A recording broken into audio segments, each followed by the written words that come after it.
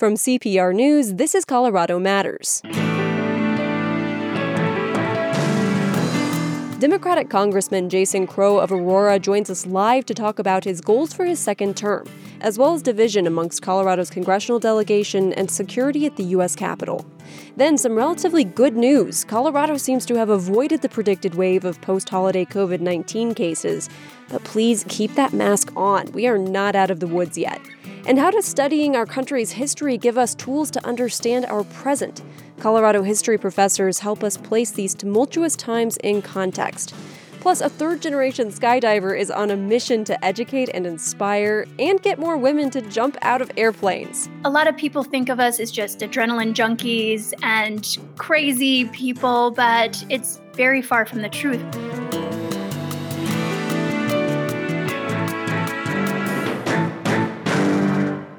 The largest source of support for Colorado Public Radio comes from members across our state. I'm from Denver, Aurora, Glenwood Springs, Grand Junction, Boulder, Highlands Ranch. With your donation, you connect your city to nonprofit journalism, to inspiring stories, and you connect your community to a wide range of music that fills our daily life. These recent months have been tough for everyone, but month after month, donors continue to step up. Thank you for your support. This is Colorado Matters from CPR News and KRCC. I'm Avery Lill. The U.S. swore in a new president yesterday, but many problems that began in the previous administration remain, including a deadly pandemic, a struggling economy, and a politically fractured public. Democratic Congressman Jason Crow of Aurora joins us today to talk about these issues and how they affect Colorado. Congressman, welcome. Hi, good morning, Avery. You attended the inauguration of Joe Biden and Kamala Harris yesterday. Describe what you felt in that moment. Well, it was a moment of great reflection for me. My political journey started about 4 years ago when Donald Trump was elected and decided to jump in to public service and to help defend our democracy.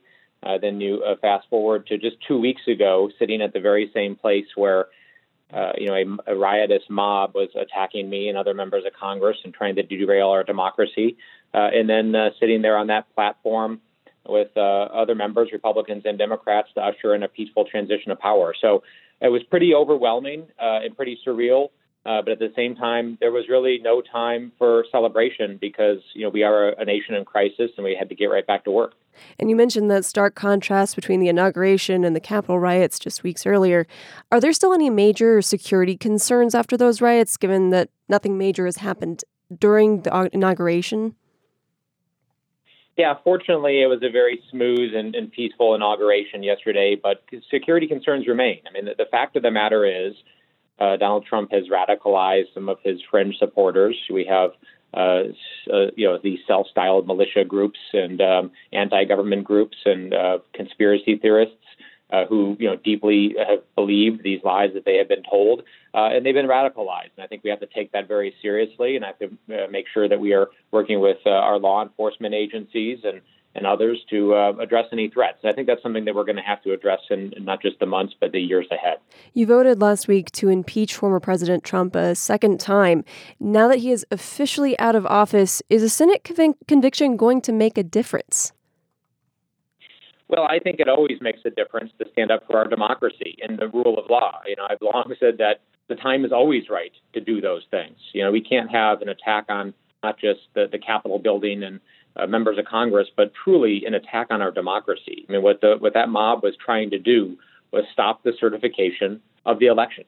And that mob was incited by Donald Trump, and it can't go without some accountability and consequence. I think that would be sending exactly the wrong message to not just the American people, but autocrats and dictators and despots around the world to let that go unchecked. So we have to do what we have to do, and at the same time, we're going to make our top priority addressing the pandemic and the economic crisis and the climate crisis and the racial justice movement that we have to continue to push forward because we no longer have the luxury of picking one or two things. We have to do it all, and we have to do it all well. And you say this can't go without consequence. Specifically, what is the consequences if Trump is already out of office? Well, I think, one of the obvious ones is obviously sending a very strong message about accountability by convicting him, but also prohibiting him from holding federal office. I mean, he is a danger to our domestic security, to our national security, to the well-being and welfare of the American people. And I don't believe he should be allowed to hold elected office. He has proven that time and time again in his presidency, but never more so than on January 6th when he incited a violent insurrection against our government. And to be clear, we should say that if the Senate convicts, then the Senate can hold another vote to ensure that he doesn't hold federal office again. Last week during the impeachment vote, you tweeted that some of your Republican colleagues in the House were afraid to vote yes because they were receiving death threats. What does this say about the state of political divisions in our country? Yeah, our political divisions are deep. They're very deep and they're very real, and we have to address that. I mean, that is, as I've long said, that is the leadership challenge of the moment, is how do we overcome those divisions so that we can bring people together and actually get things done and meet the crises that we face. And my Republican colleagues, I had a lot of discussions with many of them, that many of whom have become friends, and I've done a lot of important work with here in Washington the last couple of years, and had a lot of very personal heart-to-hearts with them in the lead up to the impeachment vote, and that's what they conveyed to me. A lot of them felt scared for their physical safety, and my response to them, not to be unsympathetic, was welcome to the club. That's the way many of us have felt for a very long time, and we've also been warning you. We've been telling you that this is what's going to happen, and that this was the ultimate culmination of Donald Trump's presidency. And many of them actually agreed with that. They said, yeah, you have been saying that, and we didn't think it would get this bad. So, that's the price of leadership. Leadership is not easy. It's hard. It comes at a personal sacrifice, and it comes at risk if you're doing it right and if you have your motivations in the right place. And people have to do what's in the best interest of the country, not their own political interest. It sounds like you may be saying that you see a new sense of bipartisanship at the Capitol. Do you sense new unity under the new administration? Well, I think it's too early to tell. I certainly am resolved to do so because, that's the only way that we're going to move our country forward and address these crises. I mean, and President Biden said that yesterday because he knows that. You just think about the tone and the tenor and the words that he spoke. He understands, as many of us do, that the only way that we're going to address these crises is if we can find a way to come together.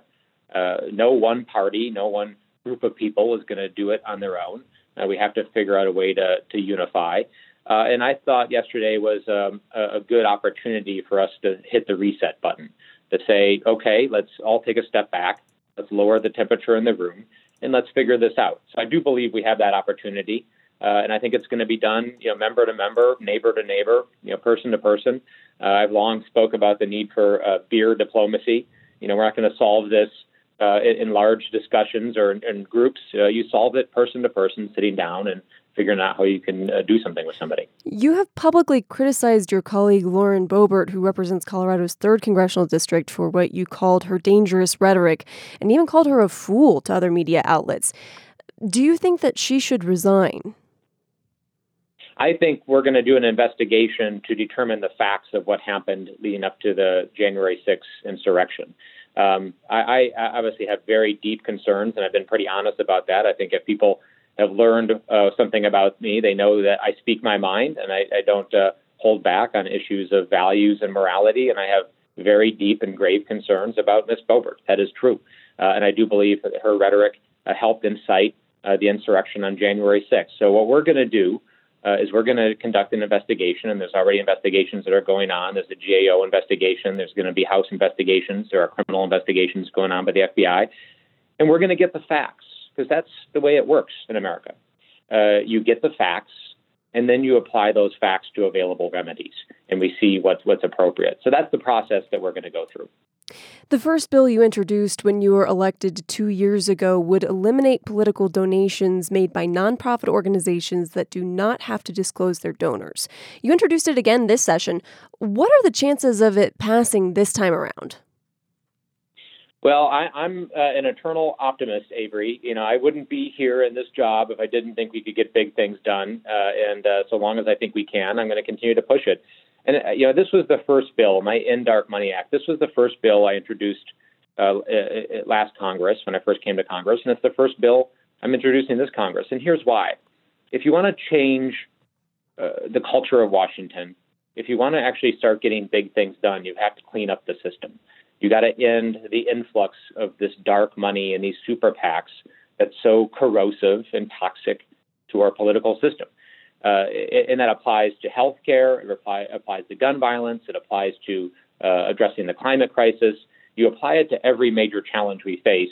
You've got to turn off the spigot of dark money into Washington and into our politics. And that's why I'm going to continue to make this my first bill until we get it done.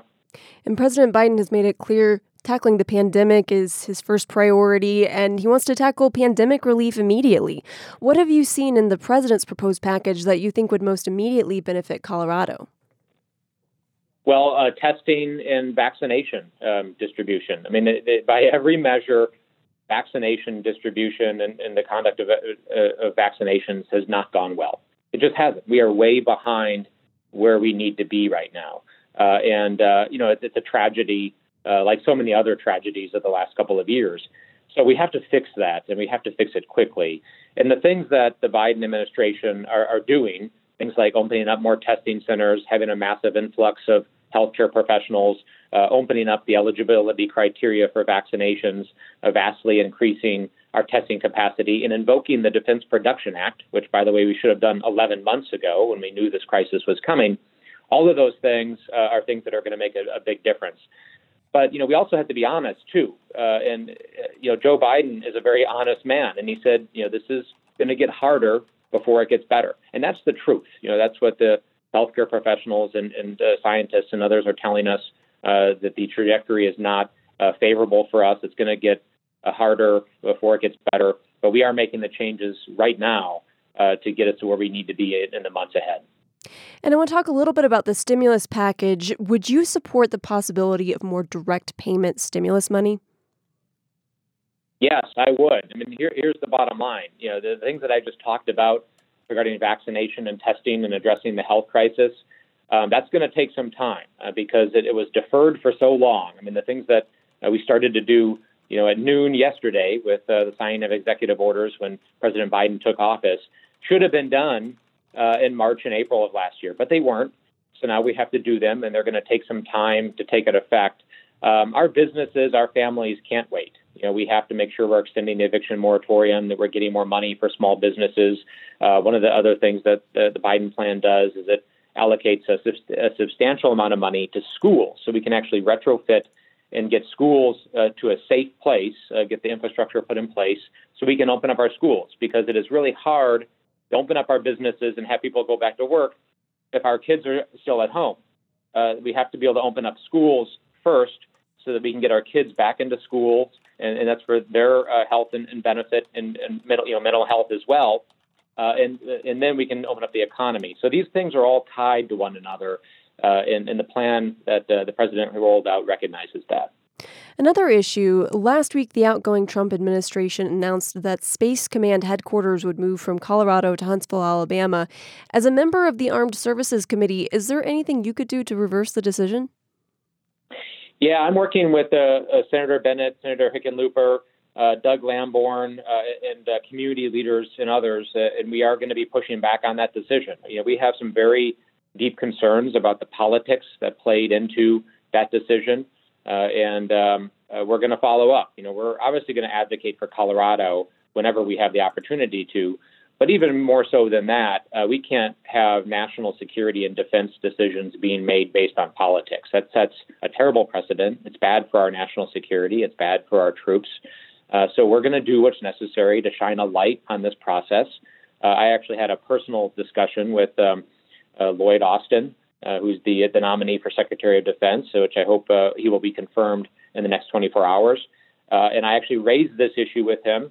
He told me that he would be looking into it, and they would take a hard look at the process and restart it if that's what the facts show. So we are working hard to make sure that this is done right. What are you hearing from your constituents about what they need specifically? Well, they need us to have leadership to get through the pandemic and to have economic aid and business aid. I talk to folks all the time, and businesses are closing right and left. And I'm not concerned for the big companies, right? The big corporations, the businesses, they're largely doing just fine. I'm really concerned for the mom and pop shops. I sit on the small business committee. I'm the only member of Congress from Colorado that's in the small business committee. So I've spent a lot of time the past year trying to get aid to our small businesses. And these are largely businesses of 10 or fewer employees. These are, the bakers on the corner, the seamstresses, the small restaurants, the others who, if they close, that is not just a huge blow to our economy, but it would fundamentally change the character of our community. Because these are the businesses where we spend our lives, our time, where we have our memories with family. So we have to save them, and we have to save them fast. So that's what I'm hearing, and I'm going to work really hard to get them the aid that they need so that when we get out of this pandemic, those businesses are still around to employ folks, create our a strong economy, and help us have a vibrant community. Congressman, thank you so much for your time. Yeah, thank you. Congressman Jason Crow represents Aurora and parts of Adams and Douglas counties.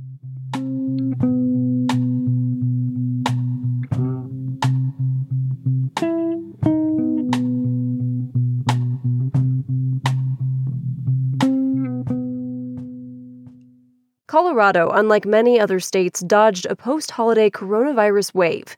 How did that happen? CPR health reporter John Daly joins us now to explore that question. Hi, John. Hi, Avery. John, the level of worry about the holidays was high heading into the holiday season. Remind us the pandemic situation in Colorado around Thanksgiving. Well, for sure, the level of anxiety was high. You'll recall at the start of December, almost 2,000 Coloradans were hospitalized with COVID-19. That was a record, but hospitalizations have dropped steadily to a bit above 700 now. Other metrics are also down. And here's another key thing. On one day, December 9th, 80 people died with the disease. On January 9th, that number dropped to 14. Those numbers really do tell this story, and that's so much better than other states like California, where things are just dire. So how did Colorado do it? Well, no one is exactly sure, but there are a lot of theories. I spoke with Elizabeth Carlton. She's an associate professor at the CU Anschutz Medical Campus and a member of the state's COVID-19 modeling team. So if you look at the number of people in the hospital with COVID-19 relative to Colorado's population, we're doing really well. We're doing much better than a lot of other states. Carlton says, based on what researchers understand about the virus, it's a combination of policy and behavior that leads to changes in transmission. Okay, let's break those things down. What policy moves were made? Well, think back to the weeks after Labor Day. The pandemic had been essentially manageable through the summer after a scary spring spike. Then it roared out of control. Transmission, cases, hospitalizations, and soon deaths all took off. It was then Governor Jared Polis and his public health team moved a number of the state's most populous counties to more restrictive measures, red on the state's color-coded dial system. That signaled to Coloradans things were getting bad. Of course, those restrictions have been tough on the economy, hitting hard restaurants and businesses like Jim. I also recall a lot of messages starting before Thanksgiving, don't let your guard down. Absolutely. The governor, along with local, state, and national health leaders, urged families to stay home and avoid Thanksgiving travel. By early December, vaccines were on the way, and they essentially re-upped the advice that masks and distancing were the best way to control the virus for months to come. So apparently people listened? Well, it appears so, though the data is a bit sketchy. I talked to an academic who tracks the impact of mobility on epidemiological trends and transmission for the state's modeling team. Essentially, that's done by following movement via apps on phones through anonymized geolocated data. Here's Jude Baham, an assistant professor at Colorado State University. My assessment is fairly proactive moves by the state probably mitigated the worst case scenarios that we were looking at. So he studies folks moving around. What do we know about that? Okay, for one, consider air travel from December 20th through January 3rd. More than 572,000 passengers went through TSA checkpoints at Denver International Airport. That compares to more than 1 million during the same time frame the year prior. That's according to DIA. And that represents a 43% decline in traffic. That is a big drop. What do we know about ski resorts? Modeling research shows visits to the state's 6 ski counties, their resorts and businesses, were down about 50% from the year before. Of course, the mountains haven't had a ton of snow, plus there's restrictions that have been put in place by resorts themselves to limit the spread, and that may have played a role as well. What about other locations? I'm thinking indoor locations people would normally visit regularly. Well, mobility data from Denver, for example, shows that over the course of the pandemic, those visits are down. Trips to key sectors of the economy like groceries, restaurants, bars, retail, hotels, those have all dropped compared to 2019. People's visits to those locations are highly responsive to health restrictions and the overall metrics of the virus that people are following. In the midst of the holiday season, Colorado's governor had enough confidence in the direction of the numbers that he actually allowed counties across the state to reinstitute some limited indoor dining at restaurants. Have we seen an impact from that? It's hard to say for sure, but for example, Mesa County was the first to debut the so-called 5-star restaurant program. It allowed some limited dining. They did see a little bump in case counts there, even as cases were falling statewide. Hospitals are very full there, with ICUs running at about 90% of capacity. Is it because indoor dining resumed there earlier than the rest of the state? We don't have that data, and we can't say for sure. The public health director has been vocal in explaining that unemployment is also a public health challenge and that restaurants needed to reopen to make money. Balancing those things has been the trick throughout this pandemic. And what about masks? We have heard a lot of advice about masking up. Again, the data is a bit squishy, but the best information from one national group is that Coloradans say they do wear masks in public more than 75% of the time, and that's higher than many other states. We have one local health department that also tracks mask compliance, and it found even higher numbers than that. What are you hearing from frontline providers about this post-holiday surge that never arrived? Deep and profound relief. Instead of seeing the much feared surge, it's been more of a trickling of patients coming in. In one hospital, they described it like 1 or 2 a day rather than dozens or dozens. Looking ahead, obviously Colorado is not out of the woods yet. For sure, we're still seeing the virus spreading. I spoke with Sunita Sharma. She's a critical care medicine doctor at CU Anschutz. She says with the virus coming and Coloradans' efforts, there's light at the end of the tunnel, but I don't want people to give up that level of vigilance because I think that's what's keeping our numbers in check right now. She says, don't forget, around the U.S., the pandemic is as bad as it's been, and for most of us, vaccines are still months away. John, thank you so much for your insight. You bet. CPR health reporter John Daly, who's tracking cases of COVID-19 in Colorado. In the next half hour, we'll get some historical context on the presidential impeachment and the transition of power. This is Colorado Matters from CPR News.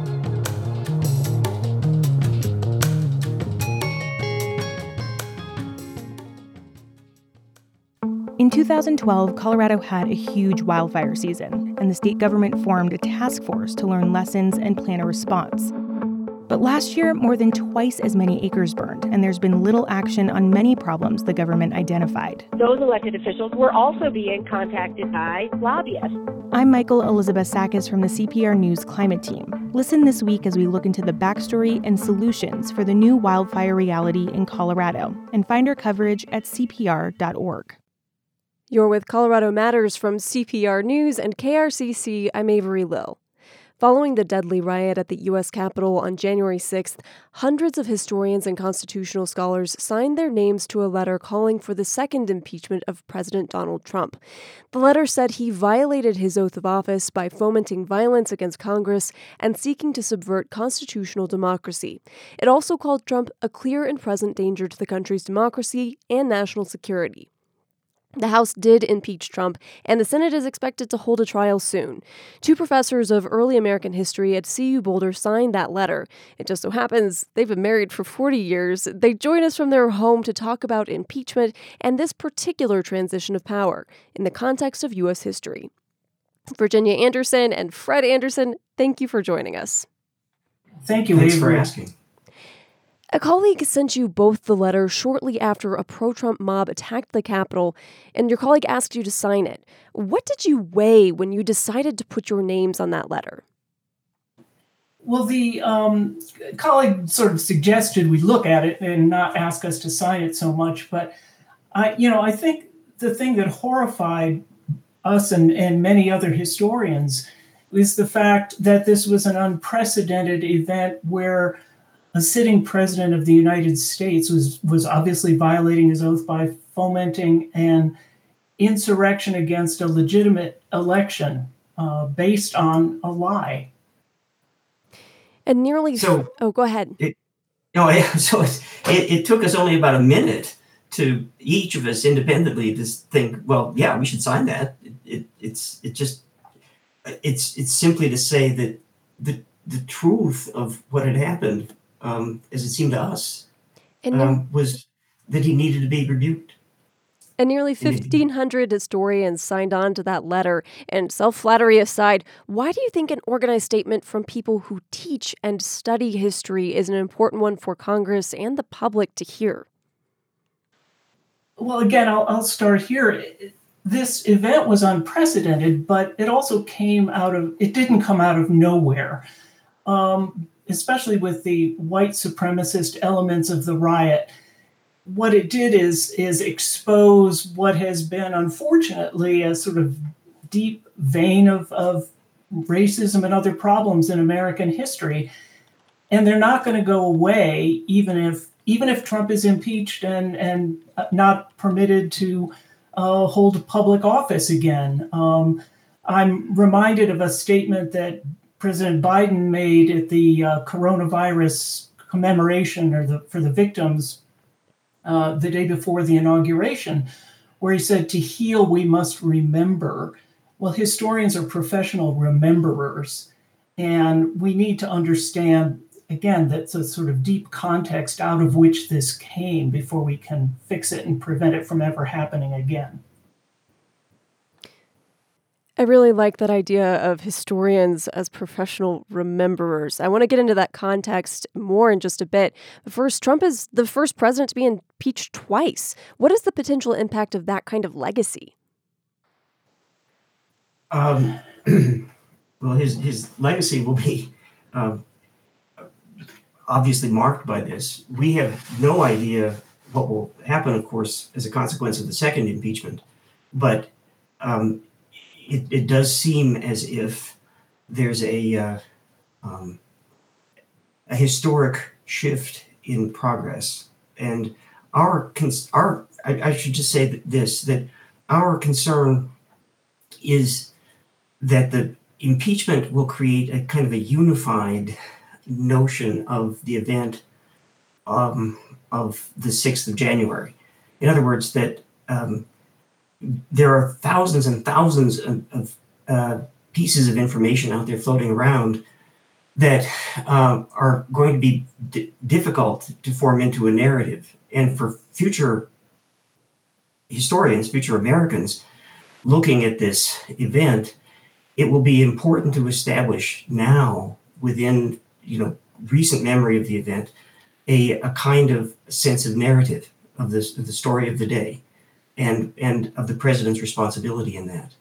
And I'm sorry to ramble on, but that's important to us. That's an important perspective. And as you look at the way that the narrative is being shaped right now, if the Senate actually convicts Trump, that would be the first time an impeached president is convicted. Do you see important differences or similarities between this moment and other times a president was impeached and about to face a Senate trial? Well, the important difference is that President Trump is no longer in office, and that the principal outcome of a Senate trial that would convict is the possibility that he would be barred from future office holding under the federal government. We're experiencing a moment of extreme political division in the United States. Misinformation, conspiracy theories, they flourish in echo chambers online. Russia used social media bots to try to change the outcome of U.S. elections. Do you think social media has been at the crux of this new chapter of American division? I certainly think it's been a very important element of it because it is a way where lies can be spread with great rapidity. And what I think concerns us most as historians about this whole dispute over the legitimacy of this election is it's all based on lies. Historians, I heard somebody once refer to the project of being a historian is you have to have an imagination, but in a straitjacket, which is to say you cannot go beyond your evidence. And the fact that lies perpetrated and spread on social media have fostered this, not only the events of January 6th, but this continuing polarization, I think it is extremely worrisome. Some of the pro-Trump rioters at the Capitol on January 6th, they are known members of white supremacist groups and some marched with Confederate flags through the Capitol. America has already had one civil war. Tell me more about how this time compares in your minds. I beg your pardon. How this time compares to the Civil War? Yes. Okay. Well, that's a great question. One way in which this does is that there was in the 1860s, in the 1850s and 60s, profound disagreement over what was real and what was at stake in public life, and that seems to be the case now. That was actually reinforced and fueled by conspiratorial thinking, which is also the case now. And the problem with conspiracy explanations is that because they don't depend on evidence, but simply on the repetition of statements that people happen to agree on, that there's no way to refute them.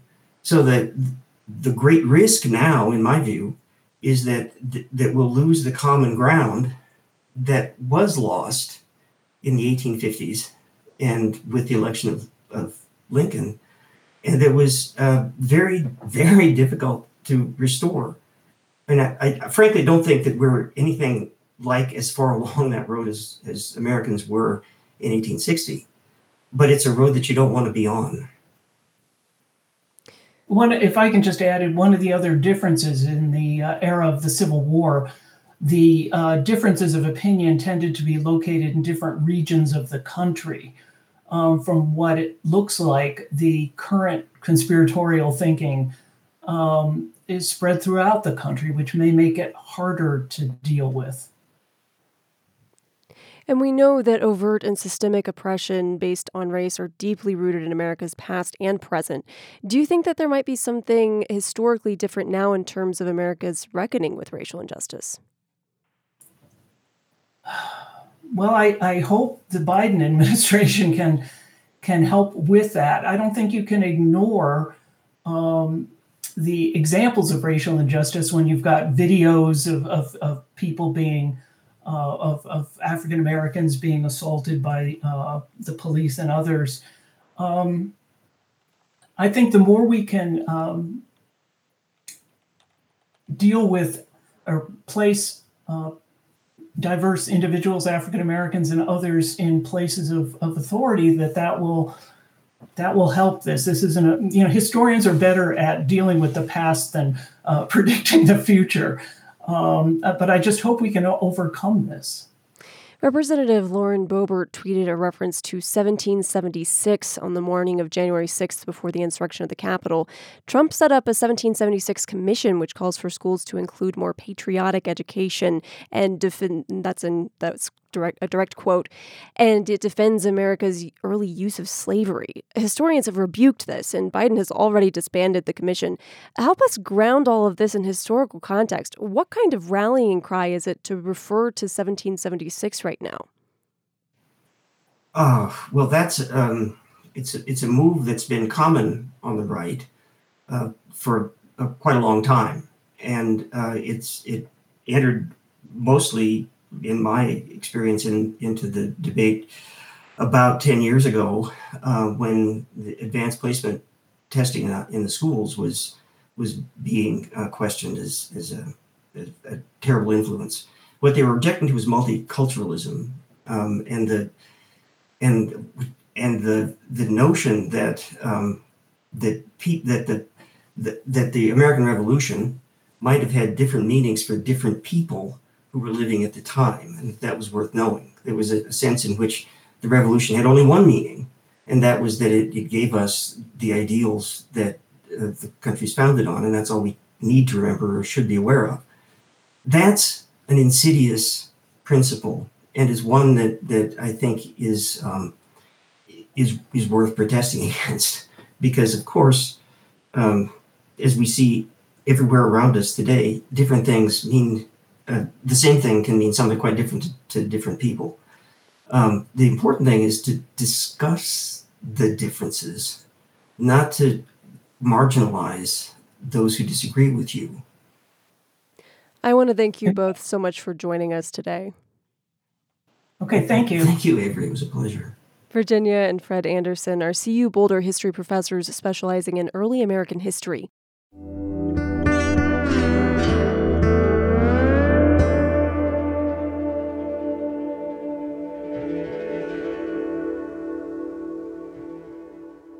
She holds 23 world records for jumping out of planes, and now Montrose's Melissa Lowe is the new national director of the United States Parachute Association, the self-governing group for the sport of skydiving. And she joins me now to talk about the growing sport and how she hopes to get more women involved. Hi, Melissa. Hello. You're a third-generation skydiver, so this is like a family tradition then. It is a family tradition. My grandmother used to tell me that it was in my blood, and now I believe her. How old were you when you first skydived? I made my first jump when I was 5 years old. I did a tandem jump, and I did about 11 tandems by the time I turned 11 and did my first solo jump at 16. Wow. You mentioned tandem skydiving. That's where you're strapped into an instructor during the jump. So tell me about how your grandparents got into skydiving. My impression is that recreational skydiving hasn't been a sport that long. That's correct. My grandfather started us all. He was a paratrooper in the 82nd Airborne. And when he got out, he discovered sport parachute jumping and took his two sons with him, one being my dad. And as they say, the rest is history. So when you're a 5-year-old, knowing that you're in a family of skydivers and you're about to make your first jump, are you nervous? Or is it something that you've been looking forward to since you can remember?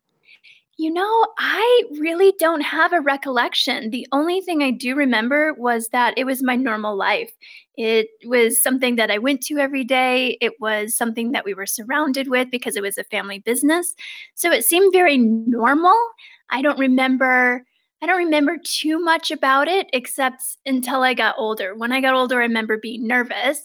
But my husband and I took our son out for his first jumps, and I got to relive a lot of that through him, kind of resurrecting some feelings, which was an incredible experience. Wow, I love that. You have recently been chosen as the new national director for the United States Parachute Association. What do you hope to accomplish in that new role?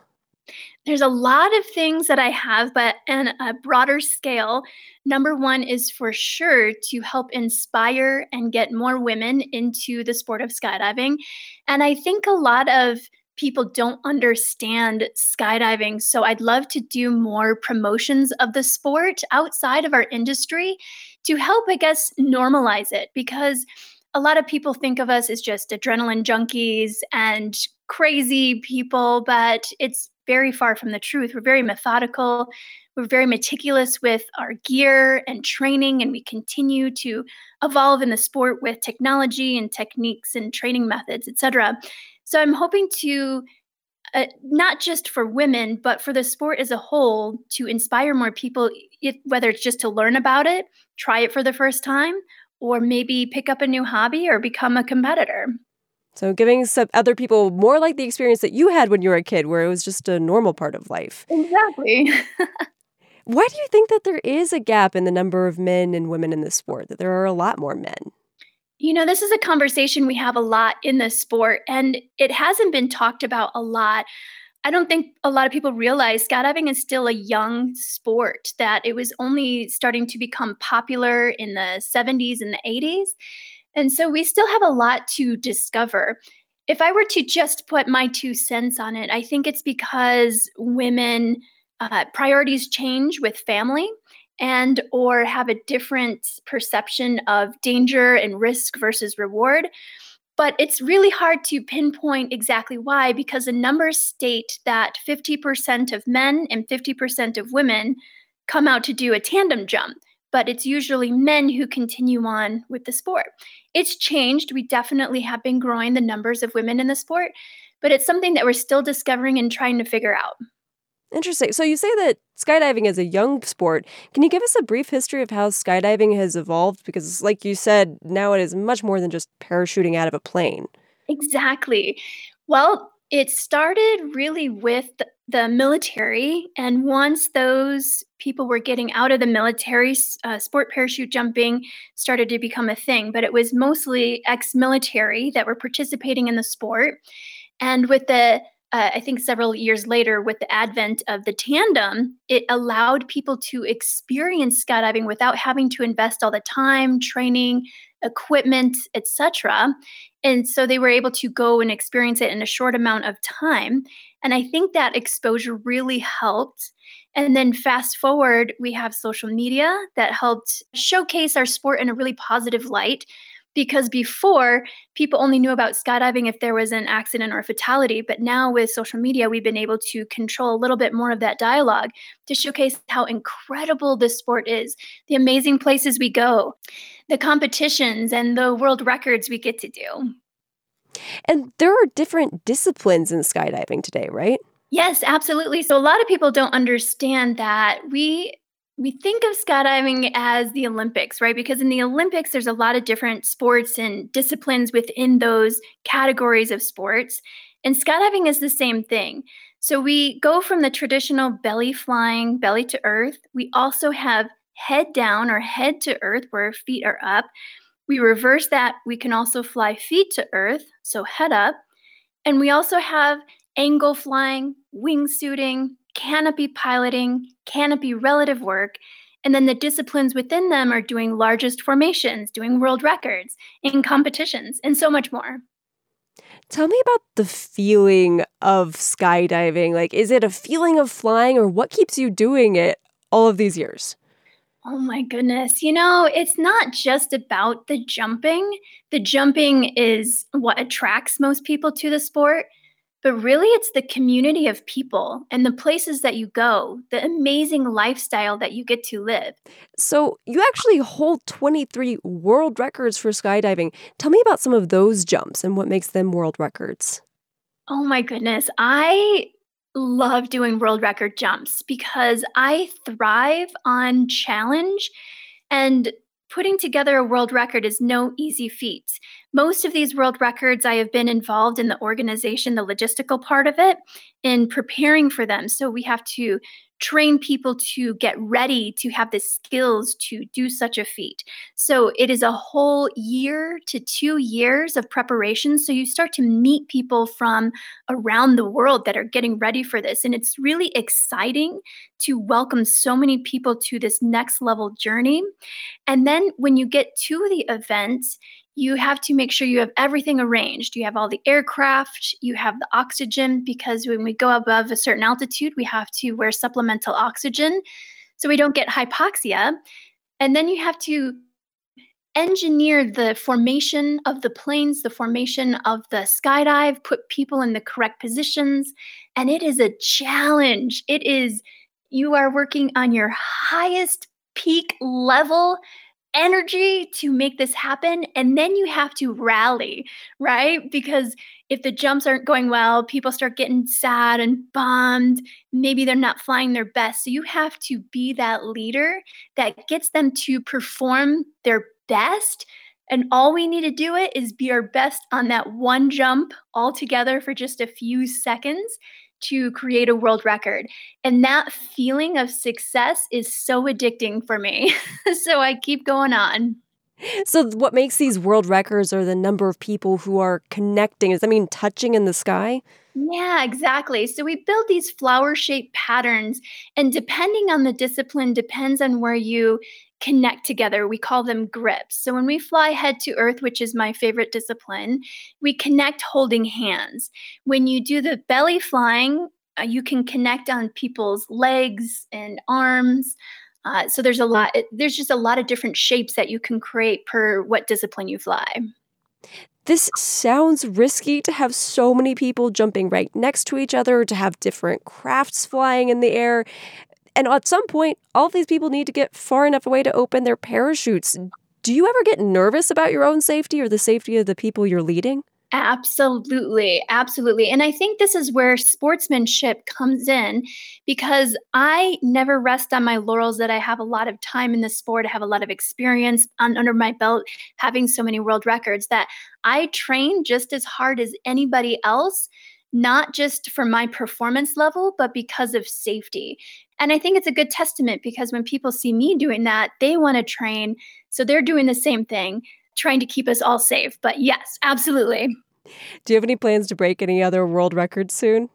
We do. In fact, a lot of them got postponed from last year, but the one that I'm really looking forward to is we are celebrating the 101st anniversary of the 19th Amendment, which is the women's right to vote, this fall in 2021 with a 101-way women's vertical world record. And I'm part of that organizing team.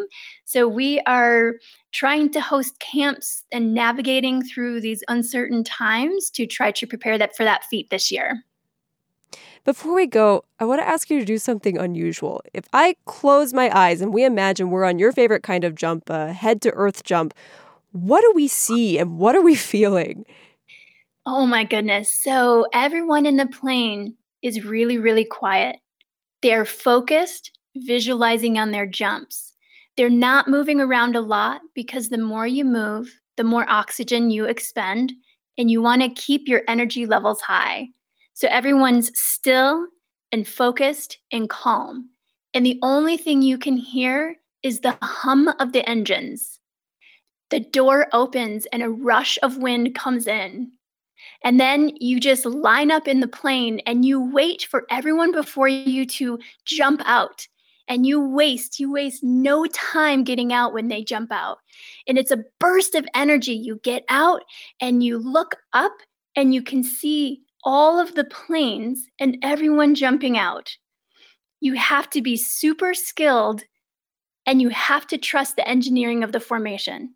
And then you fly your fastest to get on level with the formation, pick up your grips, hold on, fly steady, calm, and strong.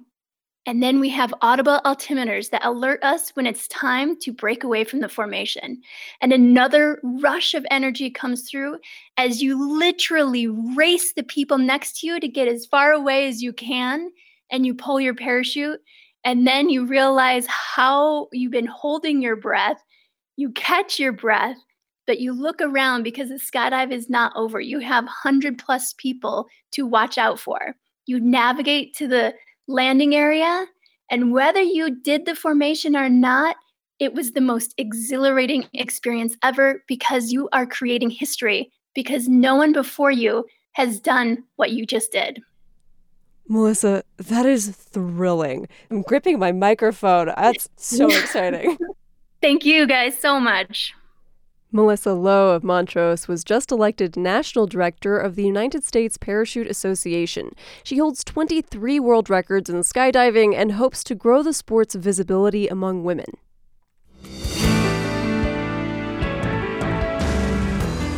That's it for Colorado Matters today. Thank you for joining us, and thank you to the team that helps bring this show to air. Carl Bielek, Ali Butner, Andrea Dukakis, Michelle Fulcher, Matt Hers, Michael Hughes, Carla Jimenez, Pedro Lumbrano, Exandra McMahon, Patrice Mondragon, Shane Rumsey, Ryan Warner, And I'm Avery Lill. Our theme was written and performed by Kip Kipper at Coop Studios in Boulder. You can get Colorado Matters anytime on demand. Just ask your smart speaker to play podcast Colorado Matters. This is CPR News.